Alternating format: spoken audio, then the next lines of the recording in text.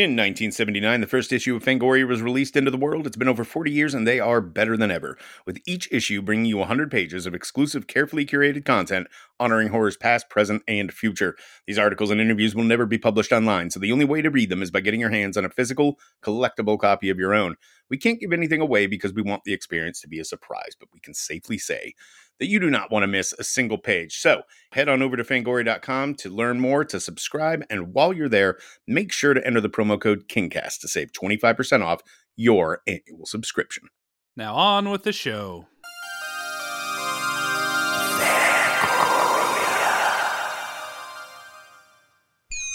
Hi, my name is Stephen King.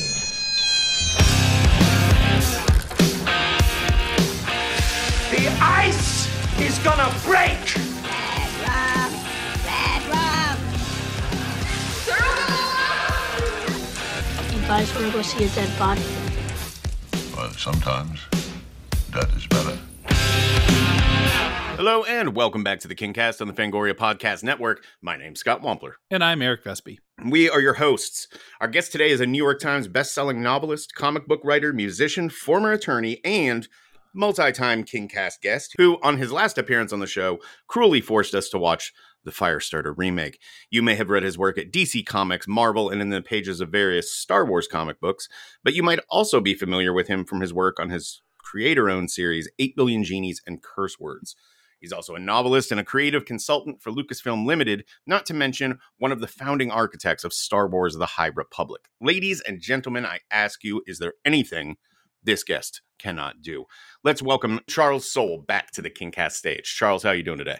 I am very good. Thank you for having me back. This is my third time on, which is kind of wild. Yeah, Third Timers Club. Not many of those.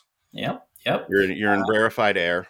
And this is one you didn't come to us with this like you did with Firestarter. Yes, Scott learned his lesson about letting you pick your titles last time. Mm-hmm. Well, this one's kind of special because we knew we wanted to get a Life of Chuck episode into the main feed before Mike Flanagan's movie came along. And while booking for January, I was like, we should just go ahead and knock that out now. And I wanted to bring in somebody on this particular story because it is an unusual kind of odd duck kind of a story that I think requires a slightly more academic eye than, say, Flula Borg might have. And you were my go-to pick for this. I have a feeling that you'll have really interesting things to say about this very interesting story. So that's why we're all here today. Very excited for this. Well, I appreciate it. I appreciate the chance to come back. I do have plenty of thoughts on this. I think it's a weird story. Honestly, it's weird. It's very weird on the page, and it's weird to think of it being in a movie form. But I don't even know how you would do it necessarily. Right.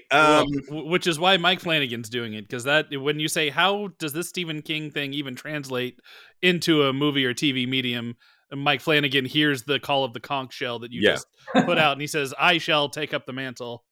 Throwing up the Flanagan signal into the air.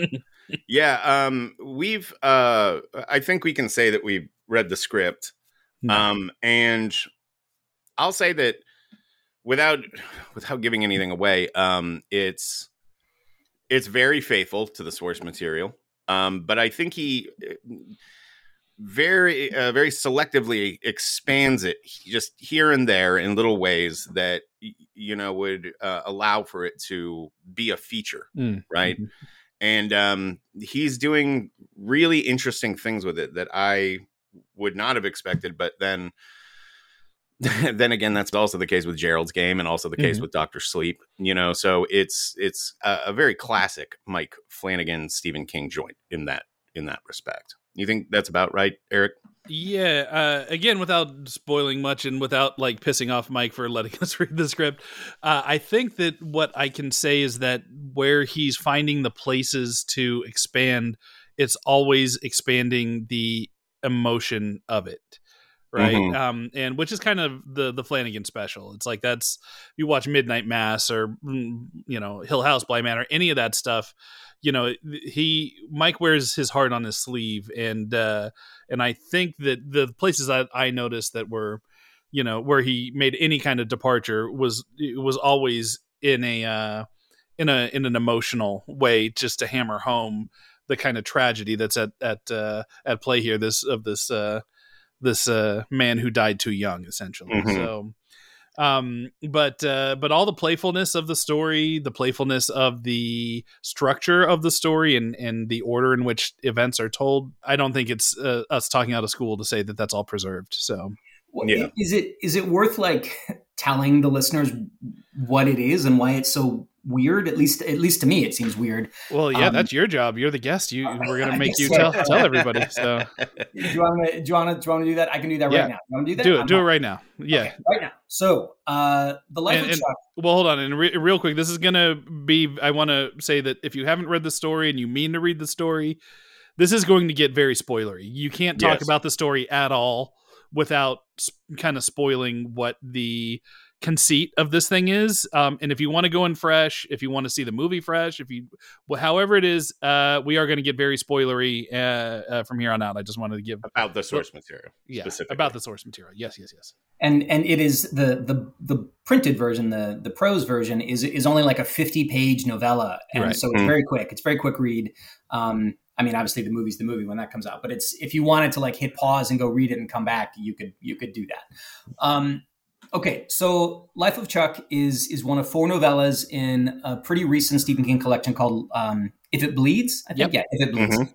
and it is set up in 3 parts, 3 sections, and I think it's Act 3, Act 2, Act 1. It's set up purposely to go in reverse order in terms of the sequence of the events, and so Act 3 feels like an impending apocalypse situation where you're in this like suburban kind of setting and just outside a city, and you've got a teacher who's trying to get home from work, and traffic is all messed up, and a sinkhole opens, the internet's flickering, it's on its last legs, power's going out, and everybody in the town kind of seems to know and acknowledge that the world is ending, that things are winding down, that all is falling apart. And at the same time, though, there are these weird manifestations of what first seemed to be just like thank you ads that a bank put up in various spots in the town for one of their workers who's retiring for 39 great years. Thank you, Chuck Krantz, for 39 great years. And he was a bank teller at this bank, and I guess he's retiring. And it strikes the people in the story that this is very weird because the world is falling apart, and yet somehow the bank decided this was the moment to put up these huge ads and run ads on the radio and the TV and all this stuff, thanking Chuck Krantz for working for 39 years. And so that's basically the first story, is kind of the increasing scope of this apocalypse while you start seeing more and more ads for Chuck Krantz's retirement. And then as things really, really start to fall apart, that ad, like the Chuck Krantz face and like the picture of this dude starts to be like like it's in the sky, it's on windows. It's like a harbinger of doom. Yeah, it's just everywhere. Yeah. And so then you do kind of a hard cut to a hospital room where Chuck Krantz is lying in bed dying of cancer, and his son is there, and they're sort of talking about what's going to happen, and Chuck is, I believe, unconscious. He's done.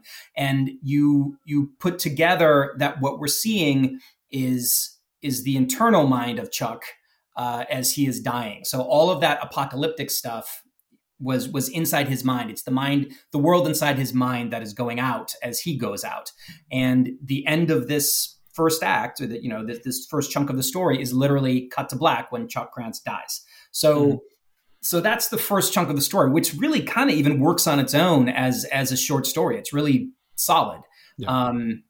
And I thought it was great. But then we move on to the second bit, which is set again pretty much present day, maybe a year or two ago, and you have Chuck Krantz, who's alive at this point, and he is just walking along in Boston one day, and he comes across a street drummer, a guy like a kid who's trying to make money just playing drums on the street, and he randomly just starts dancing to the guy's beat. And a crowd forms. He grabs a young woman. They start dancing. It's this incredible moment. And you get a little bit more of Chuck's backstory there, suggesting that he learned to dance from his grandmother. And this was like, he's got his job at the bank and he's an accountant, and he's not the kind of person who would just randomly go dancing on a given Tuesday in Boston, but he does. And then that sort of is all that the second interlude is about, is he dances and then, makes the kid a bunch of money, and then sort of thinks about his life a little and goes back home. And it's suggested that the cancer that kills him, the brain tumor that's going to kill him, is already growing in his mind, but he doesn't know that yet. Mm-hmm. So that's the second thing. Completely disconnected from any of the, it's the same character, but it doesn't really connect to the first part. And then you have the third and final part, which goes way, way back to when he was a kid, and he's living with his grandparents because his family was killed in a car accident, and his grandparents took him in. And, it's just kind of a very Stephen King-y slice of life, 12-year-old kid doing stuff kind of story. And they live in this old Victorian home, and the grandfather starts sort of suggesting that there's something weird up there. Don't ever go up there. There's something weird up there. And it just, again, very typical sort of Stephen King build, until the point when the kid kind of puts two and two together that if you go up there, you'll see visions of people who are maybe going to die. And so he realizes that his grandfather saw a vision of his grandmother's death and other people in the town over the years. And after his grandfather dies, he goes up there himself and sees a vision of himself dying, as we see in that first story, dying of cancer in the hospital bed, 27 years on. So that's basically, am I missing anything important, anything significant? No, I think you go ahead. Yeah, there's some detail, their detail work in connective tissue, but obviously you hit the broad strokes and you did it extremely well and much better than I could have. If you would have had this task had gone to me, I would have be still rambling in the second act somewhere. Very succinctly put, and hearing you tell this actually makes me really excited to kind of like dive into all the different sections of this thing.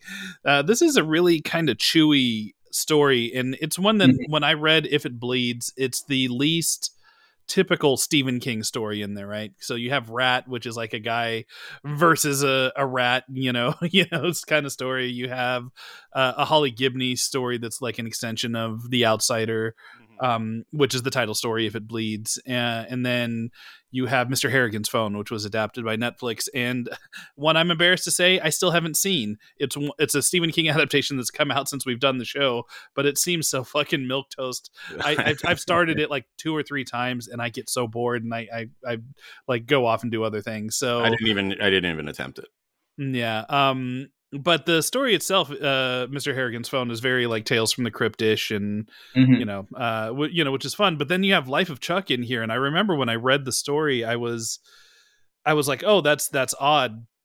I'm not sure what I think of this thing, but out of all 4 stories, that's the one that I've kept thinking about. So that's the one that keep my mind. There's flashes of it, and there's flashes in the writing that are legitimately the scariest thing in that entire novella collection. Like the imagery of Chuck's grinning face, like this kind of average guy, banker guy, staring at you from all these windows, of these houses as the lights are going out, but this like after image of the staring face, like it gets really fucking creepy. And I don't know why that stuck with me more than anything else, but I think ultimately it's just really fun to see Stephen King playing with structure in this way. This is somebody who could easily just rest on his laurels, and there's something about this that I think really grabbed him, and I find it very fresh and inventive. So it's one of my favorites of recent times, and I'm really glad that Flanagan's taking a stab at it, because I think that if he does his job right, it's going to be something maybe not everybody will love, but it's certainly something that I'll fucking love if he nails this. What's interesting is I read this when If It Bleeds came out, and it didn't bounce off of me. I just the majority of my reaction was, well, that was strange. like I get it, but that was a weird way to go about doing this. And, but like you, I kept picking at that scab in my brain of Chuck. Like it's real chewy, this thing, as I like to say. But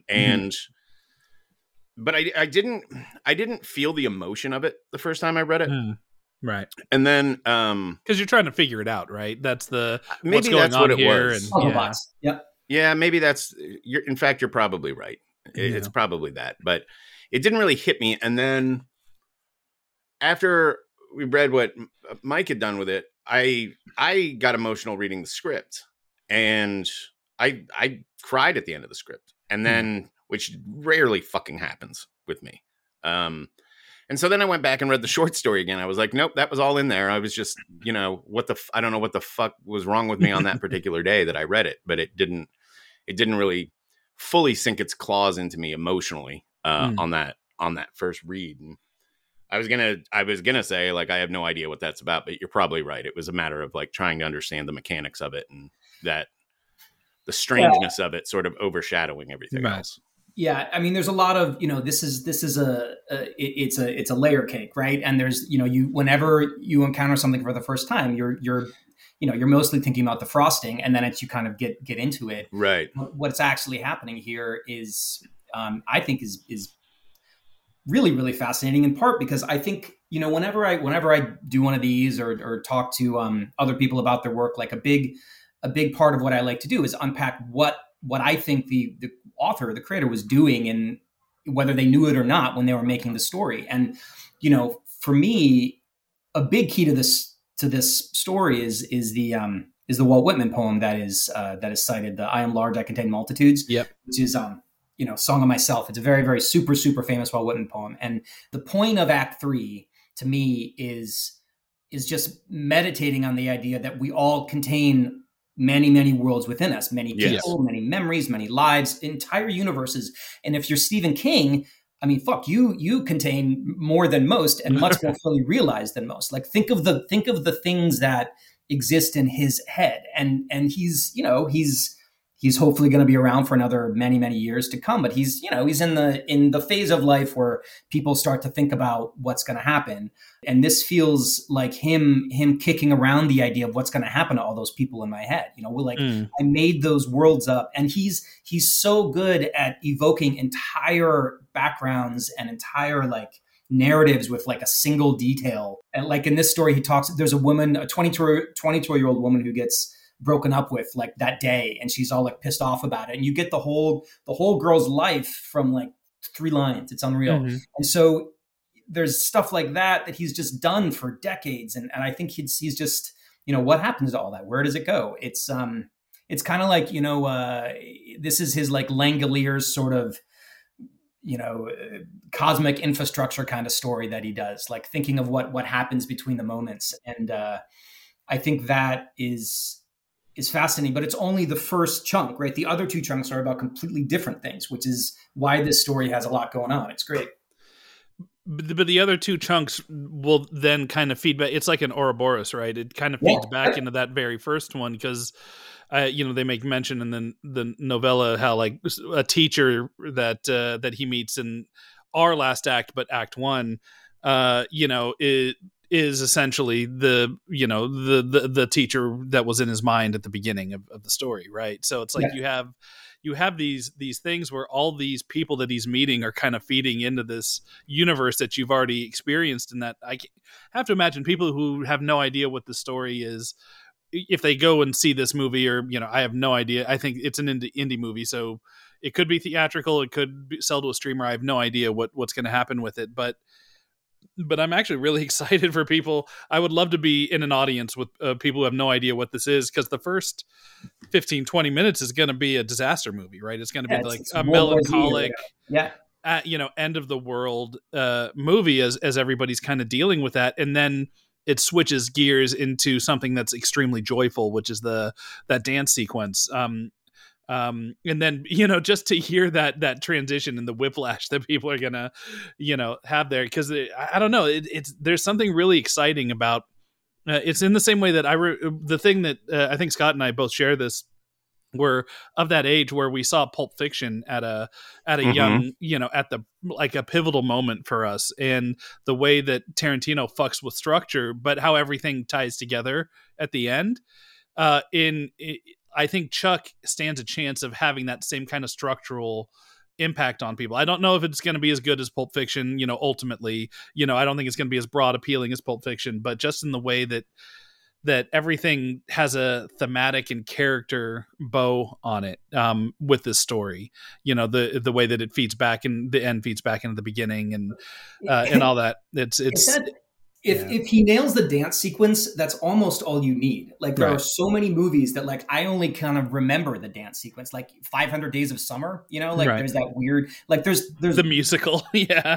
Right. Like there's just, I think a really well done dance sequence, almost name it, is like the end of Slumdog Millionaire, which is not a movie with dance sequences, then ends with that big Bollywood number. Like they just it's a joyful thing, as you said. Right. And so if that works, then the whole thing, on some level, the whole thing will probably people will enjoy the experience, I would guess. Well, I'd like to also underline that this isn't like where everybody starts doing choreographed dances. This is, grounded in reality, but it's a guy that you realize as a kid, like he discovered he would dance with his grandmother, and that's like thing that they bonded over, and she taught him how to dance, and he fucking as a kid just was a natural at it. And so like at school he dances, like it was like his happiest. He was at his happiest when he danced. Right. So but then he grew up, and like most people, say you loved drawing when you were a kid, but you grew up and you became a doctor or an engineer or whatever the hell you become, and you kind of left that behind. But then you have that moment, and that's what the dance sequence for adult Chuck is that moment of reliving and remembering that pure joy of dancing. So when he has that thing, it's like he stops in the middle of like a mundane day, and is caught by the beat, and for whatever reason, like he and the drummer feed off each other, and it's like in the context of everything, it becomes his last great pure happy moment before the weight of his diagnosis comes in, before he has to go back to to his everyday life. What? So I just wanted to make sure people didn't think it's like, oh, and then here's this like fantasy dance number. It's like, no, he just dances, and just he's good at it, and people like the crowd responds to people just having legitimate joy, and like, oh my God, this guy's good at it, and it's fun to watch, and the joy is infectious, that he has. It's a remarkably great sequence within the novella, and I think it's safe to say, Scott, we were there for some of the dance stuff, and I think Mike might have pulled it off. We'll see what it looks like when it cuts together, but what we saw was pretty great. So well, it's Tom Hiddleston, right? Plays Chuck. Yeah. Yes. And then who plays his dance partner? I don't know. We can say that. I'm sure it'll be great. Like I would imagine neither one of them was cast if they couldn't dance. I think Hiddleston. Like, I don't know if, like, doesn't he have a background where there's some like theater in there, like dancing? Oh yeah. He's a big theater guy. Yeah. Yeah. I think people will be impressed. It's. We'll have a lot more to say on this whenever the movie comes out, for sure. But I'm very nervous we were happy. about saying the wrong put it thing. That way. We were happy. All right. Just very nervous about. You don't want to make Mike blow it, of course. Yeah. I won't. I'm super curious, but I won't push it. I'll make you guys tell me in private later. I think the uphill battle that the film is going to have is the same battle that I would imagine the short story had with some people, in that it is like, this is absolutely not going to be. This isn't a story you can just kind of scan your way through. Right. You've got to read between the lines on it. And at certain points, the story even tells you explicitly what it's about. But I don't think that means that everyone is going to understand it. I'm not saying that this is so, what's the word? So like, highfalutin or heady, so like, intricate, or it's not a puzzle really to be unlocked. But given media literacy these days, I'm expecting that to be an issue here. And to support my theory on this, I went looking for. I was wondering if anyone had written anything about Life of Chuck online. I read that too. That script guy. Is yes, that the one you talk Script about? Shadows. Oh review my god! Of the shorts, not of the Flanagan script, mind you, of the short story. The short story. I couldn't believe it. Go be my guest. Have you read it, Vespi? No, this is the first I'm hearing of it. Okay, let me read you some selections. It's wild. This is, I'm picking up like midway through after. And you said this is Script Shadow that did this, right? Yeah, you remember? Okay, yeah, of course. Yeah, like early days of the internet, Script Shadow. Yep. I'm not exaggerating when I say this may be the worst short story I've ever read. It's bizarre because you pick up a Stephen King story and you expect to be A, entertained, and B, learn something about the craft. A, I was the opposite of entertained. What I went through could better be categorized as torture. And B, the only thing I learned is that Stephen King doesn't care about writing good stories anymore. The first act of this story starts off well. The internet is barely working. There's word that California is falling into the ocean. End of the world scenarios are movie catnip. We moviegoers love them. I love them. So I was intrigued to see where this was going. Then King leans heavily into basically a PSA about the environment. It was as if the story stopped and King, the activist, transported himself in. I remember back when King used to talk about theme in writing. He would write the best story possible then. While rewriting it, he'd search for a theme and place more emphasis on it. These days, he seems to be starting with a theme. So is there a theme or is there not? His stuff just doesn't work nearly as well with that approach. The second act is about a middle-aged man dancing. That's it. That's what 50 pages are about. A man, Chuck, is walking to work, happens to spot a drummer, starts dancing, is joined by a random younger woman, and they dance while everyone cheers. That's the whole second act. Do you see what I'm saying? Like, this is someone that people like listen to online, like somebody that, love it or not, like has a platform. Yeah, I think the average person is fucking around on their phone while they're usually watching a movie, or someone who doesn't take the time while, like, this person clearly did not absorb what the story told them at all. Missed the point entirely, straight over his fucking head.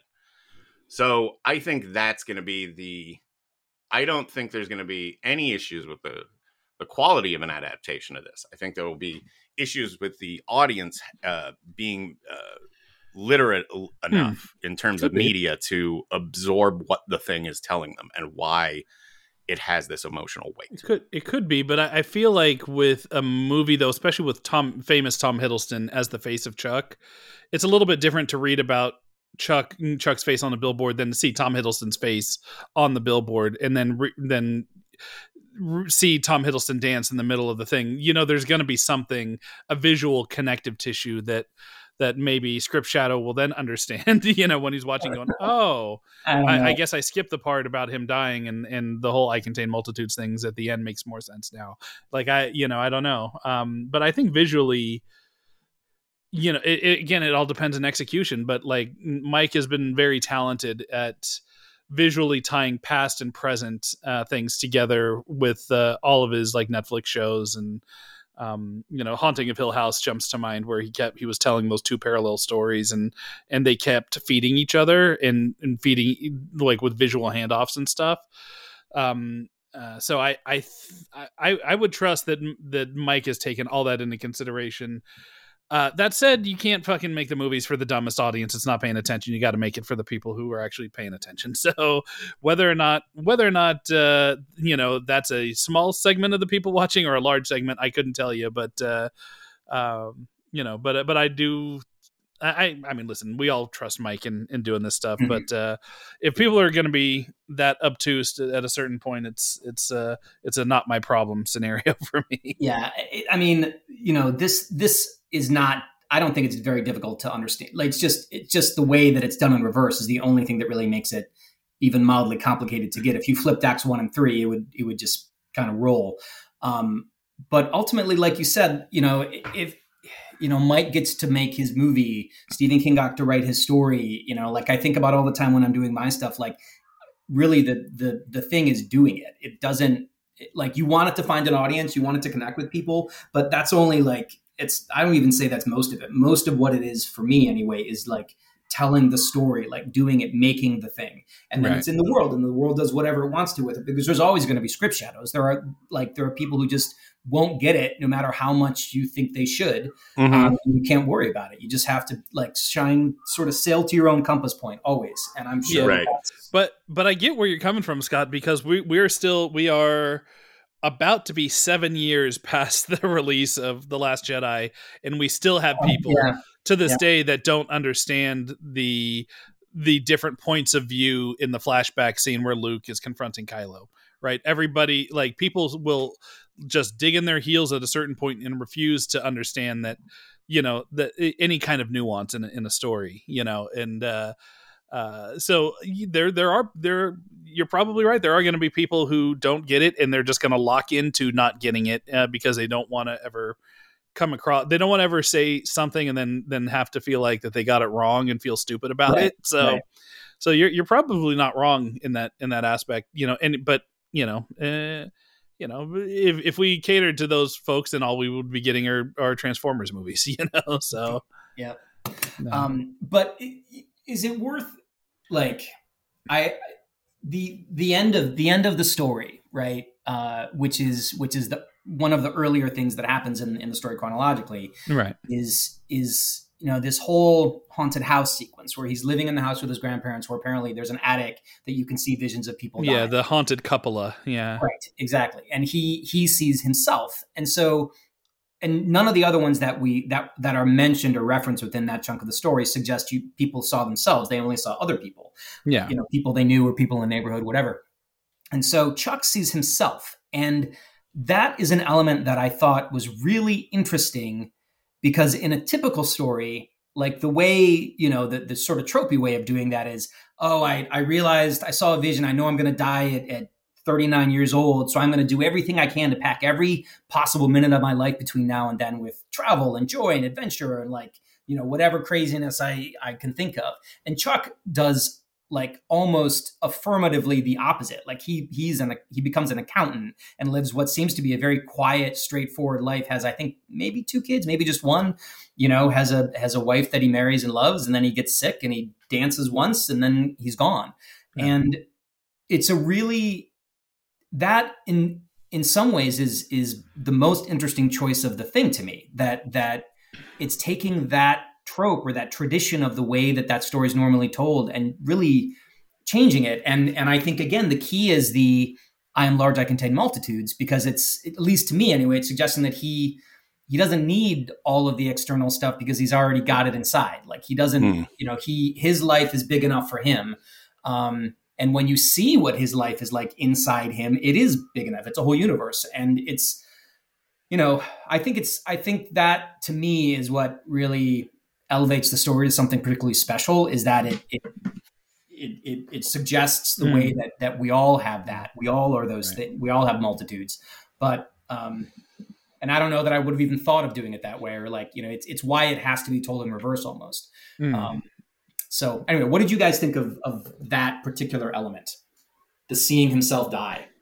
I never really. We're talking about at the end, the third. Yeah. The last thing, the thing that you find out that he knew he was going to die. Apparently nothing. I don't know how to answer that question. I don't know what how do I put this? Let me ask it a different way. Okay. If this were like a normal quote unquote short story, that would be the end of the first act, where the kid sees that he's going to die. He's got 39 years on Earth, 27 years left. And then it's like, okay, what is this? Like, you're like, oh my God, what is he going to do with it? What is he going to do? But because of the way this story is told, you already know what he's done with it, which is kind of not much in a way. And well, he got married. He had a kid. Okay, I'm not going to say that's not much, but it's. I mentioned that because I think that's the most interesting thing about it, that he had reason to believe I will not make it to 40, and he still went out and got married and had a kid.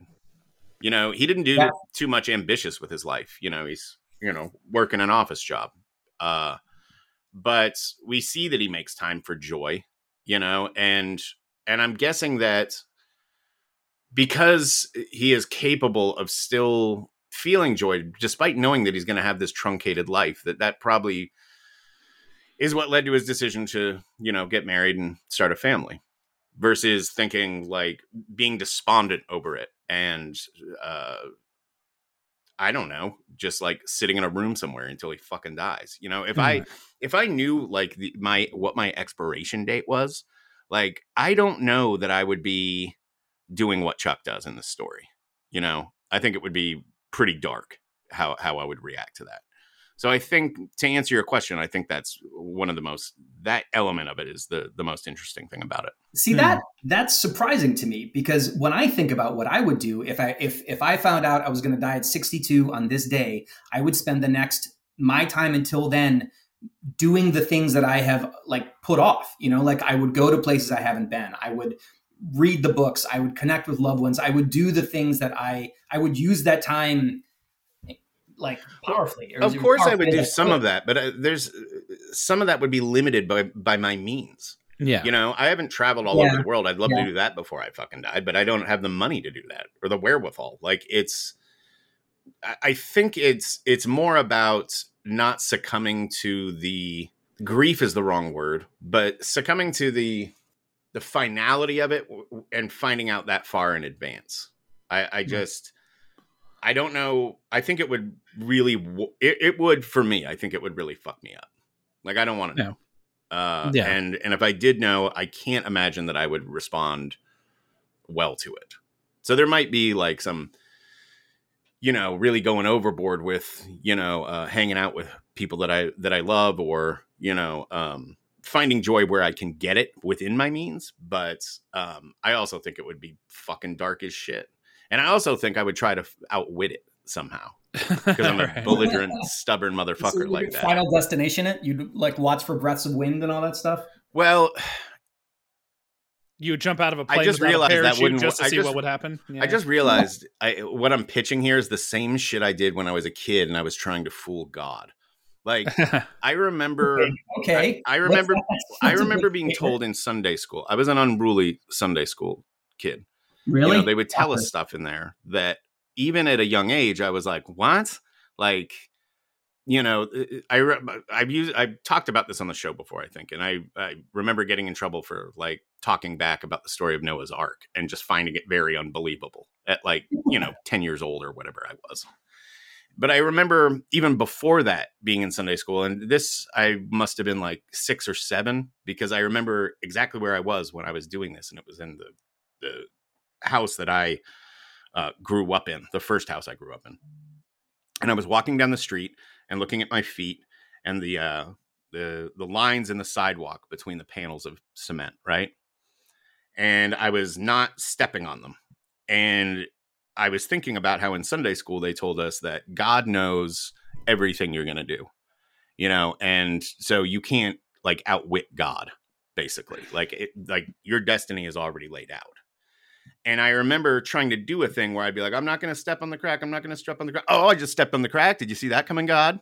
And like seeing if there was any reaction. Then I would think, oh, well, no, he must have known that I was going to do that. And I was just about to do the same goddamn thing here, because I was going to say, like, if I knew I was going to die at 39 at 13, I'm thinking that by the time I was in my late 20s or so, I'd be thinking about just offing myself so it would be my decision, right? But that's what I would have seen in the Coppola, not me dying in a hospital bed at 39. So that wouldn't work. I'm a fucking moron. It's tough to fool God. Yeah. But you don't know why you're in the hospital bed. You do that, and then you would end up in like a 10-year coma, and then you would finally pass. Know what I mean? It's like that seems to be the. I mean, the whole thing boils down to the question of fate, right? And we're all fated to die. We're all going to die, and you could extrapolate. I mean, listen, there is a tragedy to dying young, of course there is, but if you can extrapolate that out to, well, why even bother doing anything if you're just going to end up in a hospital bed dying, at whatever point. At a certain point, you just live the life, even if that life on the surface might seem mundane. But I think it's between the lines in the story for sure. But the joy that he has with his family, that is his. I'm achieving what I need to achieve before I go. Right. It's not explicit in the novella for sure, but the fact that he's dying in bed and he has his wife and his son are crying and grieving it, like, means that the relationship he had with his family was, as deep and meaningful as any, relationship can be, so I think that's, plus you don't get to see the years between, what's his college years like, like what did he do in his early 20s, it's like there's plenty of time for him to have gone and done a lot of the, I'm going to go crazy and explore the world and do all that stuff. And then, That's eventually realize that, like Scott said, like if I found out I was dying in 5 years, 5 years from now, and I knew that date, I would want to go do all the stuff you said, but there's a reality. I have to make money to go do that, so that's got to come from somewhere. I'm not going to start a GoFundMe saying I had a vision that I'm going to die. So please give me money so I can go explore the world, Yeah, although that might work. I don't know. I bet it would work. I'm going to cut that out. I'm going to fucking do that anyway. Let's see. I'm going to give somebody that idea now. I suspect that if any of us actually did know, like we knew, it wouldn't be a weight. It would be a weight relieved, because I think it's something you're always kind of thinking about it, whether you know it or not. How much time do I have left? When is it going to happen? How's it going to happen? And if you knew, it would just be one less thing to worry about, and you could actually make choices and plan around it. And, I wonder if that's, again, maybe something that's in the subtext of the story, is that Chuck's life was made lighter in a way by knowing. And so he danced his way through, I suppose. But it's tricky. I would say in the novella version, and you just gave me sort of a clue, Eric, about what I think, how I think Flanagan might have done some adapting and tweak things. But in the novella version, I don't recall that scene with his family being structured that way. Like, I think the kid, like his son, is kind of a dick, and like I don't think it's. I don't know. I might have missed it, but I think it's not. It doesn't really read that way on the page, as you said. But I could see a version where it is made explicit, that like Chuck's choices have he decided to create love and joy for the next generation. I mean, that's a life well lived for sure. Well, I mean, and there's also just something to be said, it's not for being a parent isn't for everybody, but there is a, an idea beyond there where you're a piece of you is living beyond you. Right. And I think so much of, and this isn't explored at all in the novella and at all. And I'm not even trying to coyly hint at the Flanagan thing. I don't think that's explicitly here too, but it's just me thinking about it. I think that, there part of the message of this thing is that I contain multitudes, and that within every single person, that there's a billion other, lives and lifetimes and experiences that, that have all coalesced into this one individual being, considering how vast the universe is and how much of a miracle life itself is, and what we can see in the knowable universe, how Earth is really the only thing that has had the perfect combination of elements to sustain life as we know it. And and we in our DNA we bring we bring everything that our parents gave us, and their parents and their parents and their parents, and all this stuff is all coalesced into one individual, and that individual could be a fucking piece of shit that treats people bad at 7-Eleven, or it could be, fucking, a pope, who knows, it's, so I don't know. I think part of the idea is that it's not just about you, it's about the lives that impact you, because everybody that impacts Chuck and, that ends up in his little mind space or whatever, Chuck has impacted all those people that watched him dance and took out their phones and were like shared it around and shared it to their friends. Like, look at this bit of joy. So, just drawing it out, you can say that, Chuck himself probably exists in somebody's, multitude. I contain multitudes, thing. And if we went into somebody else's head, so I don't know, having the kid and, having the family and having that impact on, and having love and support for the time that you're there. I don't know. I think it's all more of a celebration of humanity and life in a way that that I don't think people might necessarily get on first blush. Well, I don't think Stephen King necessarily got it on first blush either, because did you look at the author's note at the where he talks about the story a little bit? What's he say? I must have, but I don't remember. Yeah, he says that he wrote the first two chunks of it. So Act 3 and Act 2. So the apocalypse thing and the dance thing. Yeah. And he came up with the idea of, he just was struck by the idea of a, like, good job, Chuck. Thanks for 39 years. And then he built that whole little episode around it. The idea, that Chuck's world is dying as he dies.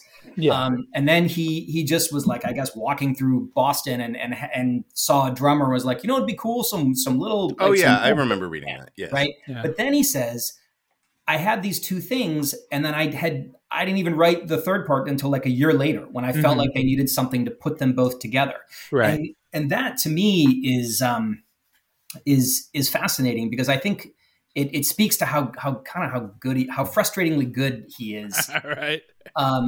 Because it's man, I mean, I do this for a living. I don't do it as well as he does. But like these things, they kind of don't work. And then if you dig under the surface a little bit, it's like, holy shit, this is a beautiful thing that all three of us seem to be getting slightly different things, but we're all finding very meaningful. And it's, I don't know, it's good shit. It's what I consider his, like, his late stage, like you did an episode on Holly, you read Holly, right? Yeah. Holly is another great example of how he's able to just do these tiny little beats that again, like they contain multitudes. He's just such an artist these days, in a way that he always was, but more so now. Like, I think it's just been incredible to watch his evolution from Carrie, which is, no slouch, to things like this. It's just a totally different ballgame. And there's, like, I would like to think when I am an older writer, I'll just sort of throw stuff like this out and then be like, I don't know what I was doing, but I just put some shit together and here you go. and then, the Soule cast goes on about it for an hour, but we'll see. But I did not expect to be as impressed with this as I was on a second read. I listened to it the first time, which might've been a factor, because you don't get the details in the same when you're listening to something as you do when you can like reread passages and things when you're looking at it on the page. But it really I thought it was just awesome. I don't know. I was really impressed with it. Do y'all have a preferred section of this story? Definitely from the novella. The opening is such a great hook. Yeah. And kind of to what Script Shadow, not to give him any praise, because he totally missed the point of everything, but he's not wrong in that it's this instantly intriguing world, because what's great about it is it isn't like you open and it's Mad Max and everybody's fighting for water. It's like, no, that's not it. This is very realistic kind of in how the world's going to fall apart, where people are like, well, what the fuck can you do about it? Like, I'm just not going to show up for work, I guess.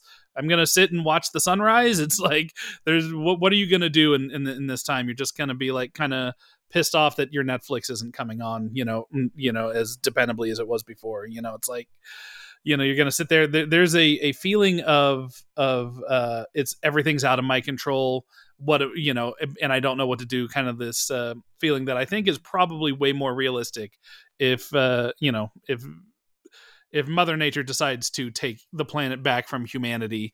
I think it's probably going to be more in this vein, where it won't be one giant event that takes out everybody. It's going to be these little pieces, falling and row of dominoes. Yeah, exactly. And so there's something like really intriguing about that as as an approach to telling a kind of the world is ending story. And that's certainly the thing that I think about first when I think about the novella, for sure.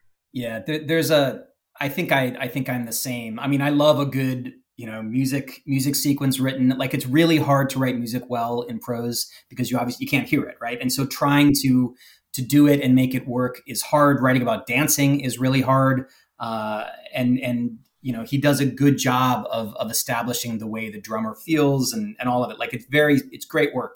But the thing that really stuck with me was that idea that every time everyone dies, it's an apocalypse. And so I think it is that first one. And I liked the way he chose to position the apocalypse. Like, this is like 2 months down the road from this point is when it would be water wars and all that shit, like resources. Right. But here, people still kind of like, there's still food in the fridge, and like the lights are on sometimes, and it's not quite that bad. Mm-hmm. There's an author, you guys know David Mitchell? He wrote like the big thing, he did Cloud Atlas, but he's written a lot of stuff. He wrote he's done some stuff with the Wachowskis, wrote Matrix Revolutions and Resurrections. Anyway, one of my favorite novelists. He wrote this book called The Bone Clocks. And the last chunk of that is set in kind of a time like this. It's set in Ireland, maybe a year or so after this. It's when climate change is really, really just fucked up civilization, and things still exist, but people are like killing each other over solar panels and just all kinds of stuff. And it is this slowdown. It's this bleakness. It's this, the things that we had, we remember, but we don't have them anymore. And we're not murdering each other unless we have no other choice, but it's just a very, very, very different way of life. And he writes it incredibly well.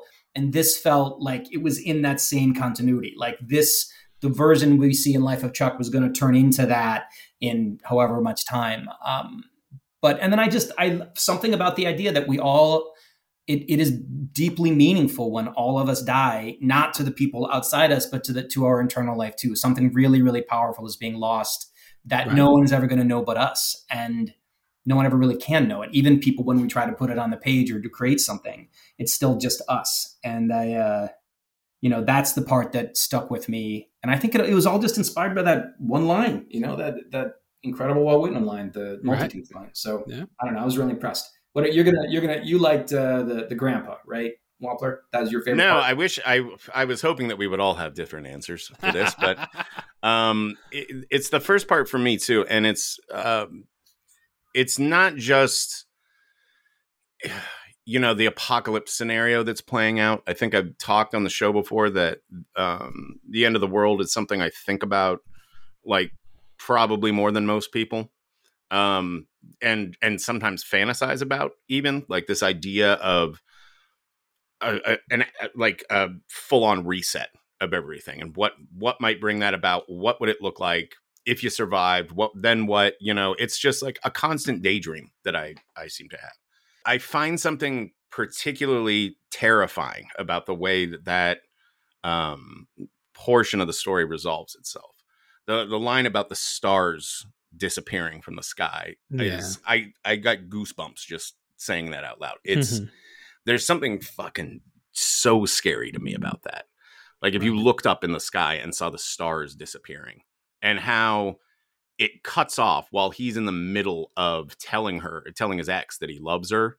It's just like, nope, done. Like, it's going to happen when it was meant to happen. If you didn't finish your sentence, too bad. Like, I just find that really terrifying and very memorable. Like, it evokes this a particular nightmare I had like many years ago. I developed an irrational fear of overpasses as a result of a nightmare I had like about 20 years ago, right? And in the nightmare, my girlfriend and I were driving on a highway, and we went up an overpass, and either I got sideswiped or just kept driving through the curve, but blew out the fucking, side of the concrete barrier. And the car is now like plummeting at a great height to earth.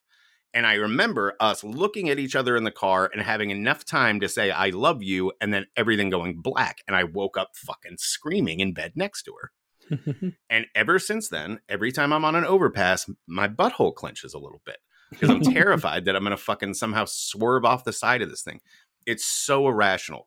I had been driving for years at that point and had never had a fear of this kind of thing. And I'm not particularly frightened of heights either. It's just, that's like a thing I think about every time I'm on a highway and have to go on an overpass.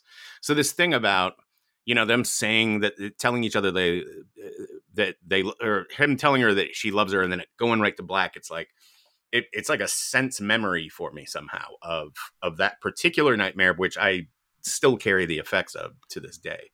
So kind of unwittingly, Stephen King wrote something that like really fucking hit me in a highly personal, highly like, I don't know, specific way. I've got an overpass story too that was not a nightmare. It actually happened to me. It was terrifying. Would you like to hear it? Yes. Okay. So I was walking I was like, I was in Brooklyn, I think, and I was just like in my own world. I had headphones and was just thinking about what I was thinking, and I was on this I was on a path, and a bridge went over the path, and to either side of the path, it was like steep sides that you couldn't climb up, and like fencing and stuff. So basically there was the path going toward the bridge and the other side, and it was steep, but you sort of couldn't get around it. Once you were in this path, you were headed to the bridge, under the bridge, out the other side. That was it. And so I'm walking, and then all of a sudden there's this like huge, like I see motion out of the corner of my eye, and then there's big fucking explosion. It wasn't actually an explosion. What had happened is that a carton of milk had landed on the sidewalk very close to me and had kind of exploded and splashed milk all over the place. And I was like, what the fuck? And there's these, I look up, and there's three middle schoolers up on the bridge thing. And they're this is hilarious. They're laughing, they're pointing. This is the greatest thing in the world. And they've got more milk in their hands, and they're getting ready to whip it. And so I book it under the bridge, and the kids are above me with the milk. And if I go to, and I hear them laughing their heads off. And if I go back, I'm going to get pegged with the milk. If I keep going forward, I'm going to get pegged with the milk. It was terrifying. And so, what am I supposed to do? I was trapped by these asshole kids and their milk. Yeah, less terrifying for sure. It was terrifying. I didn't want to get I was far from home. Imagine you're gonna get. I didn't know if maybe the milk was rotten. Who knows? Yeah, could Would be. you want to be soaked by a bunch of middle schoolers' milk? Although there is nothing. There, to be fair, there is nothing more terrifying than children. Sometimes they're unruly creatures and can't be reasoned with. It was. Especially because it just happened completely out of nowhere. It was the last thing I was thinking was going to happen. Right. It was three little pricks with their little things of milk. And anyway, the story resolved with me cowardly sprinting and zigzagging away from the bridge. Courageously sprinting away. Yes, exactly. Like a real tough guy, because I couldn't get up to the bridge, and they knew it. And I was doing what they say when you're when a sniper's trying to shoot you, you zigzag so they can't get you. Yep. And serpentine patterns. Yes. Totally. So bombs of milk were landing around me, but I made it out of their range. They're little kids, right? They couldn't throw that far. And I figured if I could just get past their range, I'd be okay. So, I survived is the point. I made it through, but we're glad you did. Indelible impression. There was a thing that was happening around Austin, 3 or 4 years ago. You remember this, Scott? Where with the rocks. Yeah, a guy was chucking big chunks of rocks, right? on the I-35 over a barrier, and he ended up killing somebody. I think he hit somebody in it because the cars are going 60 miles per hour underneath. Yeah. It hits, yeah, but he was a serial rock thrower. I guess he killed somebody and he kept doing it. And I think they ended up catching him, but it was like this guy was terrorizing I-35 for a bit here in Austin. Yeah. That kind of shit's scary, but it all speaks to the randomness of the universe of life. You could be. I could be sitting here recording and fucking have a massive heart attack, or I could go out to check my mail and, drunk driver hits me, or, I could be driving my car and a guy throws a rock at it. It's like, or just to say it again, a bunch of middle schoolers could throw milk at you, or they can throw milk at you, and which is also equally as terrifying and dangerous. Yes, so, exactly. But yeah, I think that's kind of what, maybe an undercurrent that I'm picking up here from the story is just you can, you can't control how you go out, but that's, some people will then become very religious and try to invest in the afterlife part of it. And some people don't, and they live the best life that they can while they're here. And, I've always been somebody who subscribes to the latter. So it's, the thing, this is why I'm not afraid to fly. I have a lot of friends that are afraid to fly. I'm not, because it's out of my control. There's nothing I can do about it, So when I hit turbulence, I'm like, it's it's out of my control. I'm not sitting here worried about whether the pilot had 2 drinks before he got on the plane or whatever. It's all out of my control. So I don't know. That's just kind of how I'm wired, I guess. Yeah. Yep. what so Mark Hamill is in this too, right? In the film version. Yes. And he's got to play. I mean, is he the teacher in the beginning, or who? He's the grandpa. He's the grandpa. That's what yeah, I mean. that was the first thing that they announced was Mark Hamill's the grandpa and Tom Hiddleston's Chuck. Yeah. I was so. Did you guys you must have watched Usher, the Oh yeah. Right. So I was so. It was so awesome to see him playing in if people haven't seen it, he plays like this terrifying fixer sort of lawyer in Usher. Deadpan hilarious too. Yeah.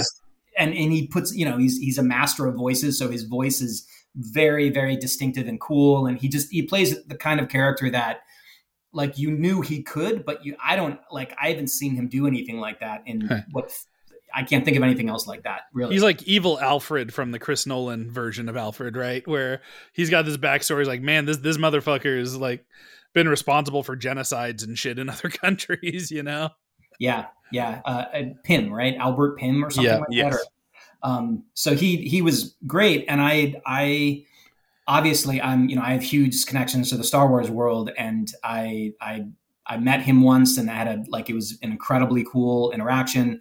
But it's neat to see him getting, like, if he could do that Pym character, he can do anything. And so I'm glad that he's getting the opportunity to do other kinds of roles. And it's not just voice acting, because he's got a real screen presence that's very impressive.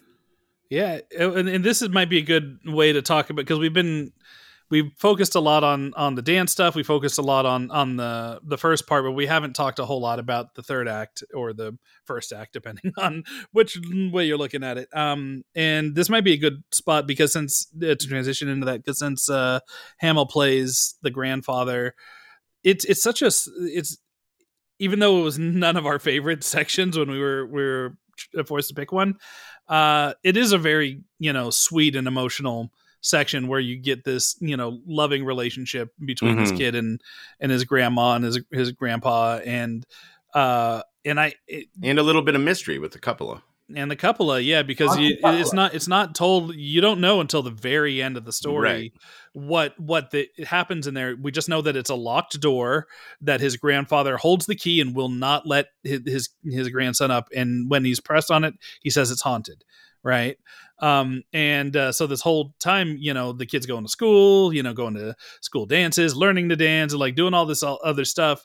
But like this mystery of what's in the cupola is, and by the way, like cupola being a not New Englander person, I had to actually look up what that was. And I'm like, oh yeah, it's like the little room that has like the rounded tower on the outside of a lot of those Victorian houses that have it's like a little rounded tower room with a window out, right? Kind of usually up top of the house. So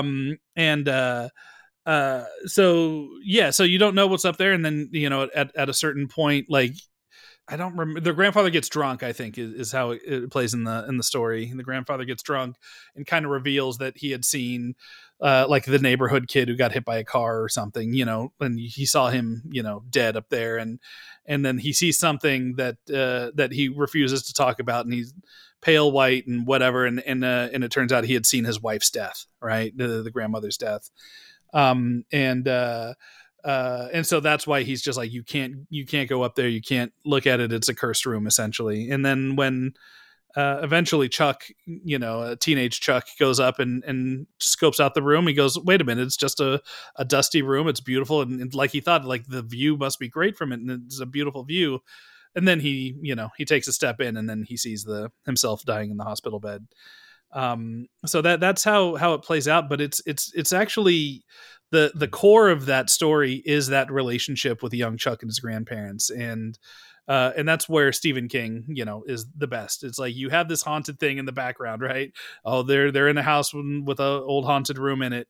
But it really is about the characters and their interactions with each other and just how sweet they are to each other. And, which becomes melancholy, in this moment, because you're seeing somebody who, is, dead and died, an act ago.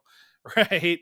And you're seeing them as a kid and, seeing the people that he loved and how they loved him back. It's a pretty beautiful little coda for it. It felt like, again, the most kind of Stephen King-y in a way. Like this is a gear that I've seen. I think we've all seen him work in a lot. The sort of, family zone kind of kid growing up situation with the supernatural thing hovering in the background. And it's flawlessly executed because he knows how to do this really well. I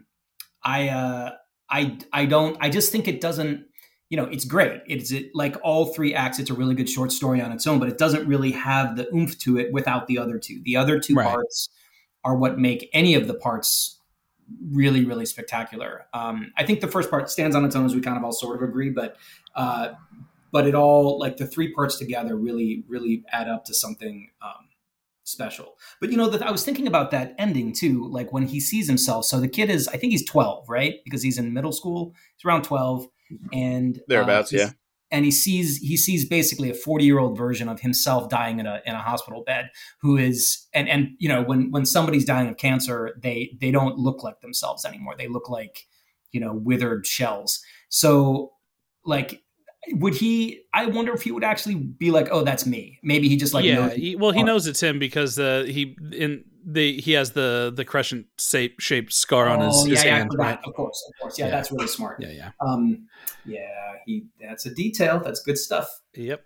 Definitely. Because I don't know what, it's hard. I've never been really great at being like, this is what that story's about, and feeling very smart about myself there. But it really does feel like it's just about embracing our mortality. Like we all, whether or not we die young or old, like we all know we're going to die. And it's just, what do you do in the time that you have here? So, I don't know. There's something beautiful about that, but also something the idea that when someone dies, it's not just a life that's ending, it's an interior life. Right. Exactly. And how that only makes death more profound. Too, like it also, now that like this has been my favorite of the three times we've talked, because this, like, we're unlocking this in a way that it kind of wasn't. A lot of this was there, but like new stuff is coming to mind as we're talking about it, which is really cool. What you just said, like, the interior life that nobody knows, right? Yeah. Nobody's interior life is identical. Every life is different. And when you think about the second story, no one but Chuck would have done that. No one but this particular individual would have done those things in that situation. I wouldn't have, you guys wouldn't have, none of us would, but this person did. And that is why the destruction of that life is meaningful and important. Yes. Like that, I've always kind of bounced again. Why is that second section there? And I think that is why I think it's there. Like this is the thing that this person could do and nobody else could do. Which is really cool. It's really good. Yeah, I can't believe this story didn't just blow me away the first time I fucking read it. Because the more I think about it, the more I talk to people about it, and the more, just all of that. The more time I sit with it, it really reveals itself to be a substantial piece of work from King. Yeah. And fucking Flanagan knew it right away, because of course he did. And he's talked about it. It's funny because I remember our reaction. It made so little impact that we didn't remember it. But when we did our Bangor event, he actually said up on stage, somebody asked him, like, what would you do Stephen King stuff? He's like, well, Dark Tower, of course. And this is before he announced that he had the rights and whatnot, that sneaky motherfucker. He's at Dark Tower, of course, but he's also like, I think I could make a hell of a Life of Chuck.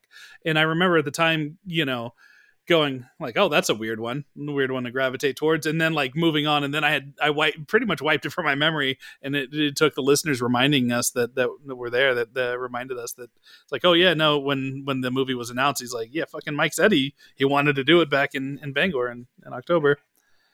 Well, I hope we get a Stand By Me and not like I don't want to shit on everybody else's movie, but there are, versions of these adaptations that don't go as well as others. And I think some people like this, you don't really have a lot of the horror to rely on in an adaptation. Like there are scary things, but it's more of unsettling than like jump scares and stuff like that, like monsters. So I think of like Hearts in Atlantis, right? Which stripped out all the Dark Tower stuff, was just really a story about, those two people, Ted Brodigan and I forget the kid's name, but like, I don't know.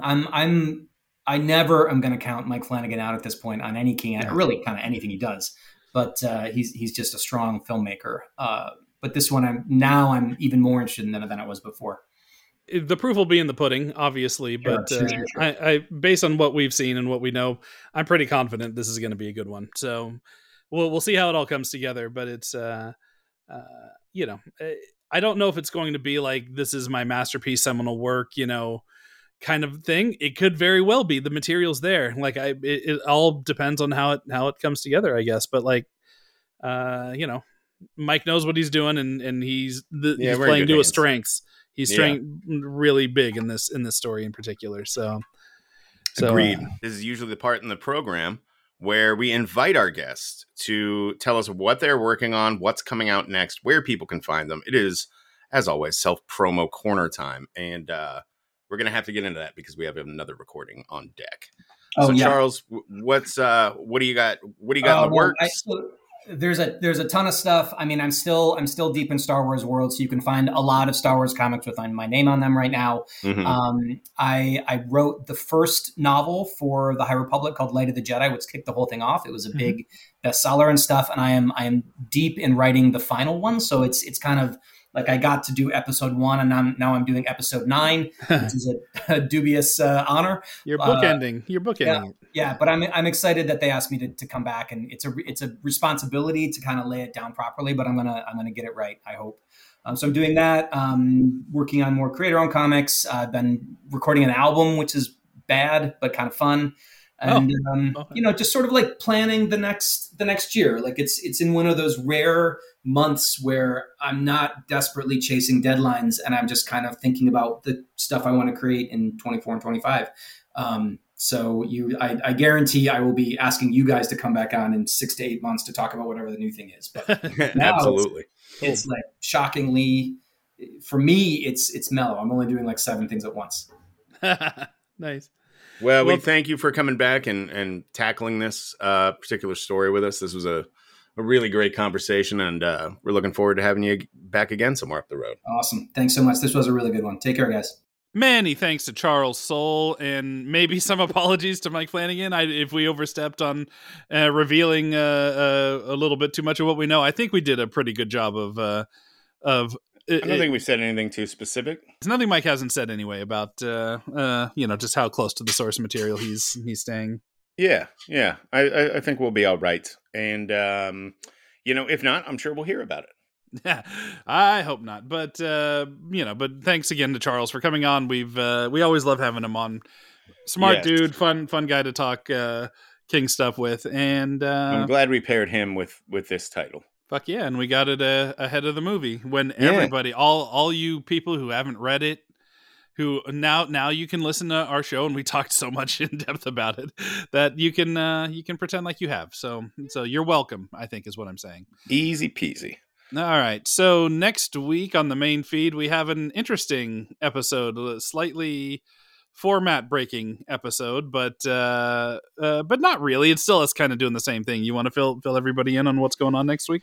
Yeah, we asked our buddy Dave Schilling, who's been on the show a few times now. You'll probably longtime KingCast listeners will probably most remember him from his first appearance on the show where he tackled Thinner. And we, all three of us, just spent about, I think, 45 minutes of that episode saying Thinner to each other on the air. We love Dave. He hadn't been on the show in a while. And we had invited him back, and we told him that, you know, this year we're monkeying around with the format a little bit, so we can do something a little outside the box. Did he have any ideas for that? And neither one of us did at first, but we kind of went off in our separate corners to see what we came up with. And then pretty quick, Dave came back and pitched the idea of us discussing a draft of a feature film version of The Stand that was written in, do you remember what the date was? It was like 89 or 90. Yeah. It was late 80s. Yeah. Late 80s by Rospo Pallenberg. This is a real screenwriter, by the way. This isn't us monkeying around and we're not pulling a fast one. This isn't a Christmas Mangler situation. Yeah, nor a Ben Meckler episode. This is this is a script that you can find if you know where to look. He was Borman screenwriter for people who want to know. He wrote Excalibur and a bunch of John Borman. Yes, Exorcist II: The Heretic. So just a quick preview though. Like, do you think should people expect us to be lavishing praise on this unmade Stan script? I don't think so. As it turns out, jamming 1,000 pages of we mustn't say content. Yes, yeah. You 1,000 pages of narrative into like 130, 140 page script, if I remember correctly. Didn't work out very well. And well, we really went to town on this thing. We didn't know what to expect when we opened it. For all we knew, it was going to be great. Some unmade draft of a movie, and we would be on the air talking about what a travesty it was that this was taken from us. No.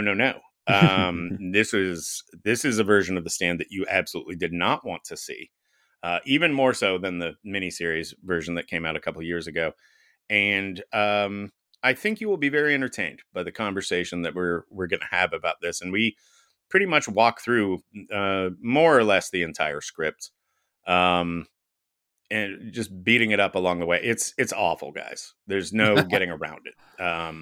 It's got all kinds of problems. It's got structural problems. It's got fucking character problems, misogynistic problems. It's got, you name it, it's got it. And we'll be walking you through the version of The Stand that you narrowly avoided next Wednesday on the show. Look forward to that, please. Yeah, it's a wild one, that one. And on this Friday on our Patreon, which is at patreon.com/thekingcast. By the way, go sign up.